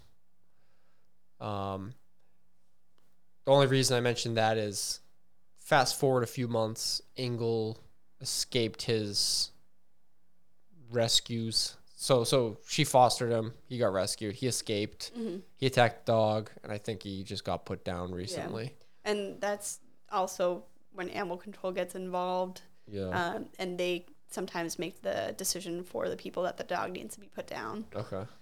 It's not always the owner or the rescue's decision too. Yeah. So. Do you personally think that was something that, like, just sort of just thinking about what you just said a couple minutes ago, how do you feel about something like so he broke out? So if it was known that he was kind of, that type like of on behavior, edge, exactly, kind of. It should have been, addressed sooner rather than later, that potentially, prevent that. That's not always saying that it will happen. Some dogs are, set in that. And keep in mind, you said they were pit bulls, right? Yeah. They are bred genetically to fight. Yep. A lot of them have dog aggression. That is something genetic. They were bred because they were thrown in a pit and they were fighting, and the best fighters were bred. So they may be little pibbles and, fur moms that, want to support their breed. And I 100% understand that, but also keep in mind it is genetic for them to have potentially some sort of dog aggression in them. It almost sounds like breeding gladiators, pretty much. Exactly. Like, they're just bred the to fight. brutest. Yeah. And I mean, that's not every pit bull. Obviously, there's amazing dogs out there. Yeah, like Kane. I tell you, like, because Kane and Ingle kind of went at it, and in the moment I could see it about to happen, but like the thing I know behind the scenes. So I like, if I didn't know anything, I'd look at it like, oh, well, Kane's a bait dog. He might have started with Engel. But she's fostered like literally like 20 dogs in the past few years. The amount of dogs that have come in and out without issue with the bait dog, does that make sense? Yeah. Like tells me that he is not like super aggressive or like whatever. Yeah. Just certain dogs put off that. Yeah. And exactly. dogs don't like, it's like, whoa, all right. And yeah, so do you think there was any hope for him? There could have been. I think there could have been if there had been early intervention. And it's the same goes when people get German Shepherd puppies and they don't do any training, and then they become defensive and protective of their family, and then stranger, walks by their house and the dog gets out the door and bites them. A lot of people just kind of give up on the dog from there. I'm like, yeah, it's crazy you mentioned that. I totally forgot, but I know somebody who that happened in their puppy German Shepherd. They had to surrender. Yep, a lot of them will. Puppy, crazy. Yeah, it's crazy, and again, that's something I don't like to touch with a 10-foot pole, because I personally think there's things that could be done beforehand, before jumping right to euthanasia.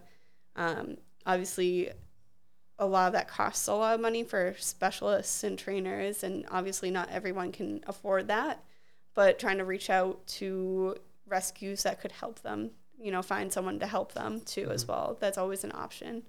So if I were to say to you that not every dog can be helped and fixed, would you agree or disagree? I would agree. Okay. Not every dog can be fixed. Once, they're set in their ways, it's very, very hard to fix that. We have a German Shepherd Akita mix, and I'm like, two worst breeds you could breed together, and you have a German Shepherd Akita mix. And he is super aggressive. Since his first appointment as a puppy, he showed signs of aggression. And, again, that's the two breeds mixed together. They got it because it's a cool, beefy-looking breed that's going to turn out to be cool looking. He has to wear a basket. He literally looks like Hannibal Lecter. No, those Frenchies and the little masks. And we do have a Frenchie just like that, too. Horrible. I'm going to have to put a picture of those in. The little... I'm sure most of the time those dogs are good dogs within their home, but the moment they step outside, it's game over, Yeah. Do you feel like that's a lot of... In a rescue sense, it's so hard to tell. But if you get them from a puppy, do you feel that's a failure on the owner's part more than a genetic thing, usually? Like lack of socialization, hand in hand. lack It's of... hand in hand. If the owner doesn't do their part and that dog's already prone to that, then it's failure on both ends. So yeah, I agree. And that we'll just jump back to kill shelters, because that's when a lot of people start, dropping them off and surrendering them to those municipal shelters who cannot say no, and that's eventually leading to overpopulation and overflow in their shelters, that they have to making those decisions. The pets that cannot be adopted versus the long-term pets that have been there, or the pets that have medical conditions that cannot, be medically managed. They start to have to do that, and then they get the stigma that they're a kill shelter, and less people are adopting from them, and that's taking homes away from them for those potential animals to get homes. Yeah, maybe there's so it's like a backhanded stigma slap around kill shelters. Just sort of thinking it again from my lack of experience, like all this information, I'm going to listen to this like 4 times to pull it all in. But it seems like... Because without this conversation, would you think about going to a kill shelter? Right. Like when I hear that, what I think is almost like it's like this place where they're just dumping dogs off to be killed. Musty like place. Not even to be like rescued, just to be like, here they are, these guys can't be helped, kill them. Yeah. But I guess, so that's not the reality. It's not the reality. It's pets that are being dropped off, surrendered, strays, animal control drop-offs. And are there any in Massachusetts? I believe so.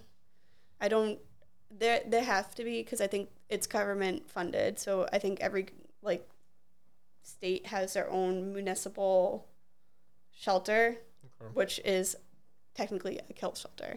And I keep doing the quotations because Yeah. I don't want to use the word kill shelter because they're not always, like, they're trying their hardest here to get these animals adopted. And that's when you see the posts on Facebook where, like, this pet has 48 hours, will you sponsor it or foster it or adopt it? And typically they do have lower adoption rates than privately owned rescues because they want to see these animals get adopted. Obviously, you're going to get vetted first.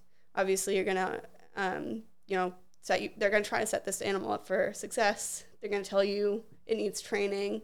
They may not be able to, tell you exactly what trainer to go to, but they're going to tell you this dog needs training, this dog needs medical care. A lot of them will actually, fund a lot of medical stuff for dogs too. Like a dog with a broken leg, they'll treat that dog with a broken leg, and while that dog's healing, try to, get that dog out there to be adopted.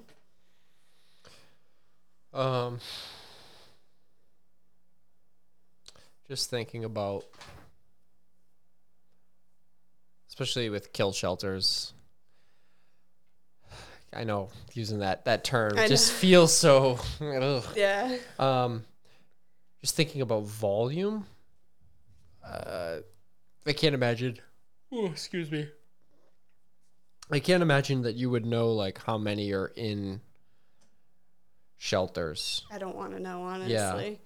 But just thinking about, like, even just thinking about... Because they can't say no. That's the thing, is they legally cannot say no to any cat, dog, bird, rabbit, any animal that is surrendered to them. And just thinking real quick, and I know this number is extremely low, but just thinking about 10 dogs. Mm-hmm. Let's just say this shelter has 10 dogs. Just thinking of all what you just said, that's such a time-consuming process per individual animal, that what you sort of say, I feel like what you're saying can actually be truthful just based on like, look, these people do care. The amount of time and effort they have to put into one effing animal just to get it. Mm-hmm. You know what I mean? Like, on top of the stigma that's already telling people not to go to kill shelters. Right. Like, I can't imagine doing that 10, all right, we got 10 dogs, we got to do that for, let alone they probably have 50. Keep in mind, a couple of those probably have really bad skin issues. You see a lot of them with like chronic allergies, like broken body parts, they're not the prettiest pets. Exactly. And they're not the prettiest pets. And that, I feel like that should be also mentioned for bad rescues, is that they only take, the cute adoptable pets, and they don't actually try to put forward the effort for hospice, senior, medical concerned animals type. And then they only want the puppies. Again, a lot of bad rescues work with puppy mills. So where would the incentive be there?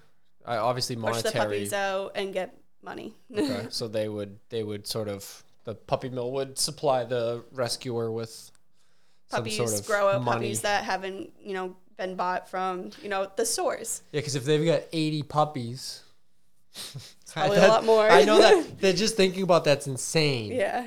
They got 80 puppies. Here's 60 of them for a good price or whatever. You know what I mean? Get rid of them for me. Exactly. Holy crap, that's insane. It's shame on you if you do that. Seriously, shame on you if you do that. That is disgusting. Yep. Disgusting. And I think we can start talking about bad rescues. Now that we've talked about municipal shelters, not being one of them, but bad rescues, working with puppy mills, backyard breeders. Real quick, there's got to definitely be good kill shelters and bad kill shelters, question mark? I'm guessing maybe. I don't know from experience. I feel like anything and everything in the universe is on a spectrum. Yeah, it's like, there's some that suck, some that are great. Most are in the middle. Bell curve. I think most are good because the people who are working there are trying so hard for these animals. They will even reach out to like other rescues, like privately owned rescues, to try to work with like certain pets too. I've seen that a lot. But I think there's a good and bad to anyone. So don't judge a book by its cover. Exactly. Get to know them and figure it out for real. It's so easy. Sorry, and then we can get on to bad rescues, but it's so easy to say, what a shame, you're an awful organization. But those are people who have feelings, who have to show up there every day and do that. And they have to put down gotta be animals that they're trying so hard to, rescue. Mm-hmm. And I think there's a lot of suicide rates in those type of situations. I can't imagine meeting a dog that is so good and you just can't find it a home and you have to put it down. That would crush me. That would destroy me. Yeah, it's not easy. Without a doubt, yeah. Not easy at all. Yeah, so what should I look for when I rescue a dog? What should be the warning signs? What are some for a bad rescue? Yeah. All right. So they ask you to commit to a dog without you actually ever meeting them or getting any history. That's obviously a bad sign. Yeah, they just want to get rid of it. Yeah, they're pretty much trying to push it on you. They're like, you want this dog, you want it, you want it, you want it. Look how cute it is. Look how pretty it is. They don't provide you with medications or clear health records. They don't tell you why it was surrendered or where it came from, any history that they could have gotten. Mm-hmm. They don't do some type of interview. Now, to be fair, though, real quick, mm-hmm. I imagine sometimes that might be legit, where they don't have any idea. If they don't, they should be straightforward and be like, this dog was a stray. We don't know its whole medical history. This is our medical history that we have, mm-hmm. that we got on this pet because it has to be checked before it's sent to a human. They need to have a vet check before they go to a home. Okay. Every reputable rescue will have records of a vet appointment before it goes to you. That's super important. And making sure they're up to date on vaccines. Yeah, I could not imagine adopting a dog. Just thinking about the stringent process of purchasing Bailey and Banjo and all the health. I can't imagine purchasing or going and getting a rescue dog and not having a single shred of hey, it's healthy. Yeah. Ooh. Yeah, that would be a bad. That's huge. That's crazy. And then they also don't make it a initiative to get the dog returned to them if it doesn't work out. They're like, nah. They just want to get rid of it and never touch it again. Exactly. Like I said, they don't do an interview, a vet check, a home check. And then they may not even ask you, personal questions about your life. If you have a apartment, can you even have this dog? They're not registered as a nonprofit. So the 501c3, those are registered rescues. One that isn't, I'd be a little skeptical. If it's brand new and just getting its foot on the ground and working on paperwork, that's another thing. But is there a registry or something? Yes. So the AKC, you can go there, you can find the breeders. There is a registry for rescues. Okay. All the 501c3 rescues are on your local government website. So mass.gov for us. And I double checked this. I went and looked. Yeah. I was like, I got to look into this because I'm not 100% sure, and there was. And then they don't have a contract with you, obviously. They just kind of here's my money, here's the dog. So what you're telling me, mm-hmm. what you literally just told me is there's absolutely no reason for you to get a dog that wasn't in a non-response. You can literally go online and find on the AKC website mm-hmm.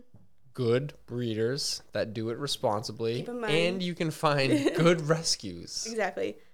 Keep in mind, there are breeders on the AKC website who may not do all the testing, though. You gotta be able to do your individual research. Okay. So take it more as a reference guideline. Yep. Because as soon as you have, I think, a certain amount of litters, you can be registered as a breeder on the AKC website. However, you have to. The AKC website actually has breeder of merit, which means they do all the recommended health testing. They have a contract. They have they tell you what each breeder has. So make sure you do your research. Just because it's on an AKC website just means they are registered breeders that have had more than 5 litters or so. So still, no, that's fair enough. It's a good place. That's good. That's start why your I'm research. Asking these. Good place to start your research for a breeder, and then there's a good place to start upon it. Exactly, to find a rescue. Okay. They always have puppies available. That's also a red flag because, like I said, working with puppy mills. And then pretty much doesn't try for the harder to adopt animals, like I mentioned earlier. Senior, medical case, hospice, and behavioral issues, they don't take any of those on. They only have puppies and young dogs. What exactly do you think would make a dog very hard to adopt? Is it typically going to be Well, looks? hospice is the end of life care, trying to find a dog to, find a home to give it end of life care. Yeah. Senior dogs, obviously older dogs, they don't have as much time, but more time than a hospice.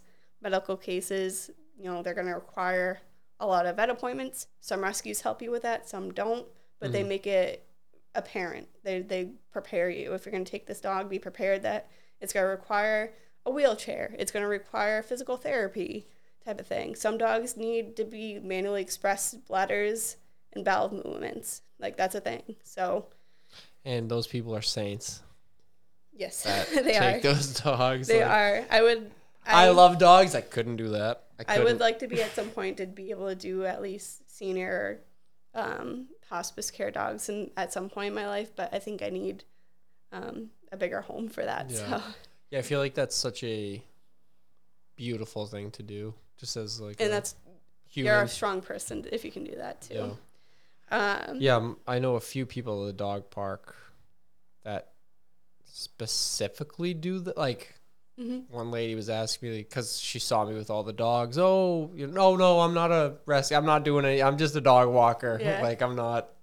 None of them are for adoption. She's like, oh, I'm just looking for just old, like old. Yeah. Like. And I like when it's that's nice. just so nice. And keep in mind, like, if you're older and you want to adopt a pet, try not to get a younger dog because, say your health declines and that dog's going to end up back in a home that could have, got them for its whole life. Ruin the dog too, potentially, yeah. So that's like a good opportunity to do older or senior or hospice pets. It's harder, I know, for you mentally, but it also gives that animal a chance at the same rate that, you may be older and declining in health type of thing. But always have backup plans too. So if, say, your health declines and you have to go to a hospital, have a backup plan for your purchased dog or your adopted dog. Either way, have a backup plan.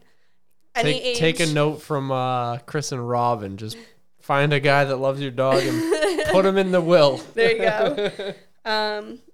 Dirty facilities is also a red flag for bad rescues. When you go and you just see feces and urine everywhere. If you walk the animal in and it itself just is dirty. smells. Exactly. Yeah. Like, I mean, I will say some places will smell because they're inundated with dogs. But if it's clean, at least, then the smell is somewhat acceptable. Okay. And then if they lack transparency, like they won't tell you the dog's history, like I mentioned earlier. And then they always ask for funding, but very little done with that funding. They're like, oh, let's fundraise for this dog. And then you never get an update about this dog again. So typically they're in it for the money.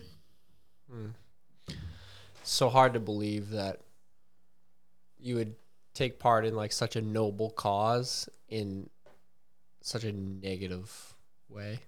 Like, why would you even bother? Money. It's like it's all about the money. When I see dog walkers, dog walkers, there's like two categories, right? You split it right down the middle. People that are in it for the money. Because I'm not going to lie, it's not easy money, but it's money. It's enjoyable money. You are in it for the dog, so it makes it more enjoyable. Exactly, yeah. Like, and then there's dog walkers, like me, who just like don't care about the money. It's like I'm here for the dogs and the dogs only. And it's so sad that that's the case with rescues and breeders where they see dollar just signs. greedy people, know. But overall, either way, you should adopt or buy responsibly. Do your research on either or. If you don't, you're contributing to the reason why there's the amount of animals in shelters. Responsible breeders typically won't let their dogs go to shelters, and responsible rescues will set their dogs up for success. According to both studies, like I mentioned earlier, buying dogs does not take homes away from rescue dogs because the person wasn't planning to get the rescue dog anyways. Versus, lifestyle of the owner may want a certain type of dog for that lifestyle. Backyard breeders and puppy mills are paired with uneligible people are the reason why there's a buildup in rescues and shelters. If you don't plan on breeding responsibly, to neuter and spay your pet per the pet age is dependent, but don't let, your pets wander. Don't, if you're having accidental litters, you're a backyard breeder. There's a problem. There's a problem. But don't feel pressured either way to either purchase or adopt. Like I said, do it responsibly. Support either, but don't put others down and don't be put down by others for doing what you think is best for your lifestyle. Yeah, it's the last thing that the dog community needs is negativity. Don't be at each other's throat. Like, what do you mean you didn't adopt that dog? Yeah. Oh God, I had one last really good question and it just left my brain. Damn. Wow, it was a good question too. Damn. Sorry. That's all right. No, it's okay. You'll think of it as we finish. I know. I'm sure I'll think of it after. All right. Well, awesome. Well, I've learned a lot, and I know I'm gonna have to listen to this. Well, when I edit it, and then post. So I edit it, and when I edit it, I listen to it. Yeah. And then I post it, and then I listen to it once it's posted. And I swear by the third listen, I'm still like, oh, and I don't know. You just teach me a lot, so I appreciate it. Well, I'm glad to help, and I hope this helped a lot of you guys figure out what you want to do. And if you have any questions or comments, feel free to do that. We're willing to engage, talk to you. That's totally fine. So hopefully we'll see you next time. Awesome. Thanks. Goodbye. Good night.